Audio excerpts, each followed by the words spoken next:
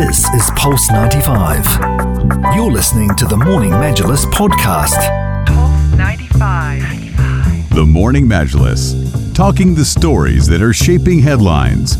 This is Pulse 95. Yeah, as we were just talking about the Arabian travel market, I had the privilege of having an interview with Minister Edmund Bartlett, who is the Jamaican tourism minister in Dubai, of course, at this event. And it was amazing. We talked about global tourism, resilience, the strong relationship between the UAE and Jamaica, and also about how the tourism industry is becoming sustainable and achieving net zero. But he had a really interesting perspective about net zero that I want you guys to listen to. Here is our interview with myself, Louis Denham, and the Jamaican tourism minister in Dubai, Edmund Bartlett.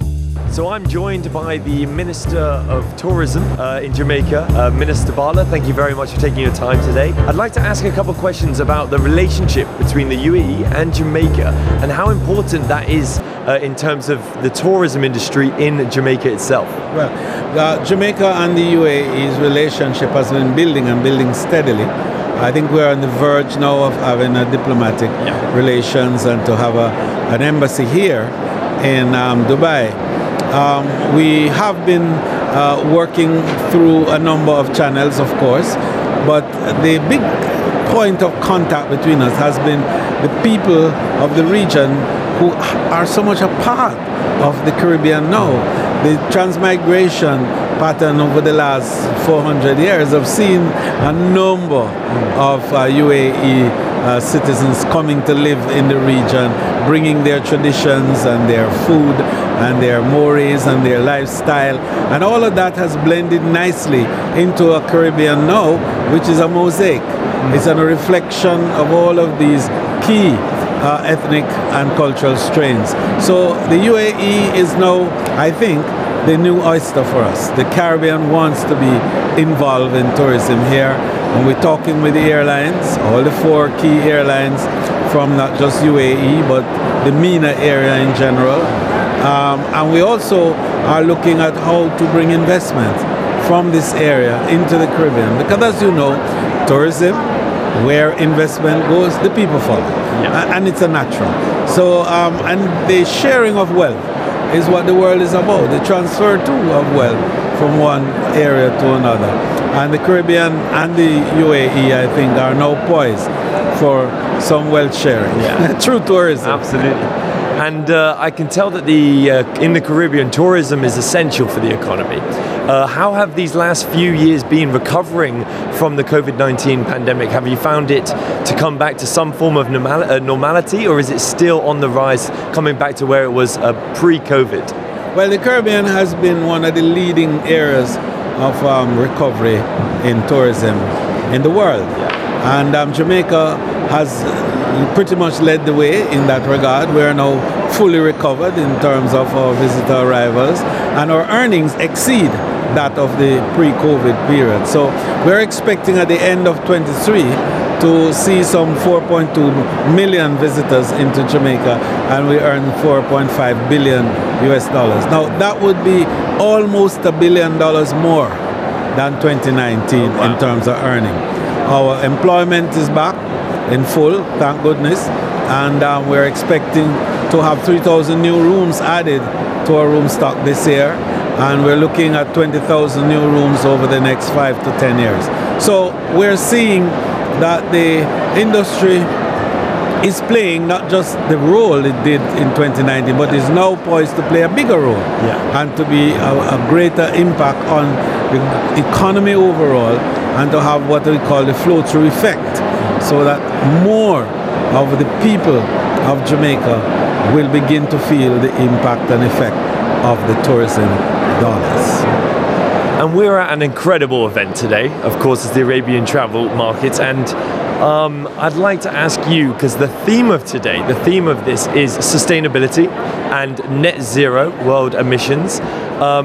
How is the tourism industry or the travel industry becoming more sustainable as the year goes on? Well, let me put it this way. the environment is the product for tourism. We are not an entity unto ourselves. Tourism doesn't exist on its own.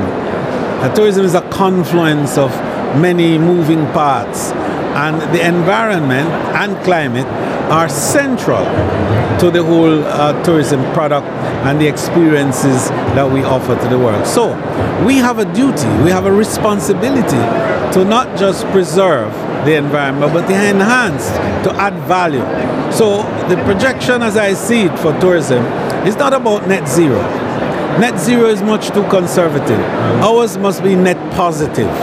Tourism must be the driver of not just a 1.5 degree increase in temperature, but a reversal of that 1.5 to a positive position where we can look forward to a global experience of greater sustainability. So I think that we in tourism recognize that it is an individual responsibility to manage this climate change issue. It's not about the industrialized countries or the poorer countries. It's not about the big industries like oil and so on. It's about every single individual. And tourism has a particular role to play in all of this. 1.4 billion people travel across the world in 2019 for touristic purposes. And they spend $9 trillion US dollars. But in the process, they all left a footprint, a carbon footprint. And in the process, I think nearly 8% of the carbon emissions that have contributed to the global warming has emanated from tourism. So we now should pay back. And I think that the fund that can be created, which I'm calling the Resilience Fund, can enable countries to build capacity to, first of all, track disruptions and global phenomena. To secondly, mitigate against it. To thirdly, manage when they come, because these disruptions are going to come. The earthquakes are going to come. You know, the storms and typhoons and cyclones are going to come. And then to manage when they arrive, and then to recover. And finally, to thrive after recovery. Now, thriving after recovery is a real challenge. And so many countries have had a disruption of a sort or other, never recover, and more importantly, never thrive. So what we need now is a fund that will create that capacity. Now, COP27 spoke about the loss and damage, and we've been talking about climate funds in various forms, you know, the Green Fund and the IPPC and so on. But all of that ends up in multilateral agencies with huge rules and regulations as to how to access it. And small, medium-sized countries, such as ours in the Caribbean, that are highly vulnerable and weakly resourced, are at the bottom of the scale for accessing these. But if we had a fund created by every single visitor who comes to your shore, and they leave a tip behind for every element of consumption that they are involved in, bearing in mind that tourism is the most consumption-driven activity on planet Earth. People travel to consume. And so at every point of consumption, there is a carbon footprint. And so you provide a tip at that point, whatever that tip might be, $1,000, $100, $10, $1, 10 cents. But it is left in the destination that you're going to. And it forms that fund for mitigation, for adaptation, and for building of human capacity to manage disruptions. I assure you that that will create a large enough pool of funds that will be domestic, managed by the people in the destination, and will create for them the capacity to enable a more sustainable environment and consequently more experiences for more visitors to visit the area. So that's my take on what I think we need to be looking at. And COP28, which is going to be here in Dubai, I plan to be here. And I established the first ever Global Tourism Resilience and Crisis Management Center at the University of the West Indies in Jamaica. And since I did that in 2019, within a few months we had a pandemic.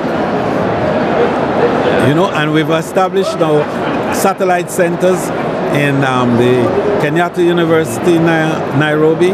We have one at the University of the Middle East in Amman, in Jordan. We have one at Bournemouth University in the UK. We have one at George Brown College in Toronto, and at Carleton University in Ottawa.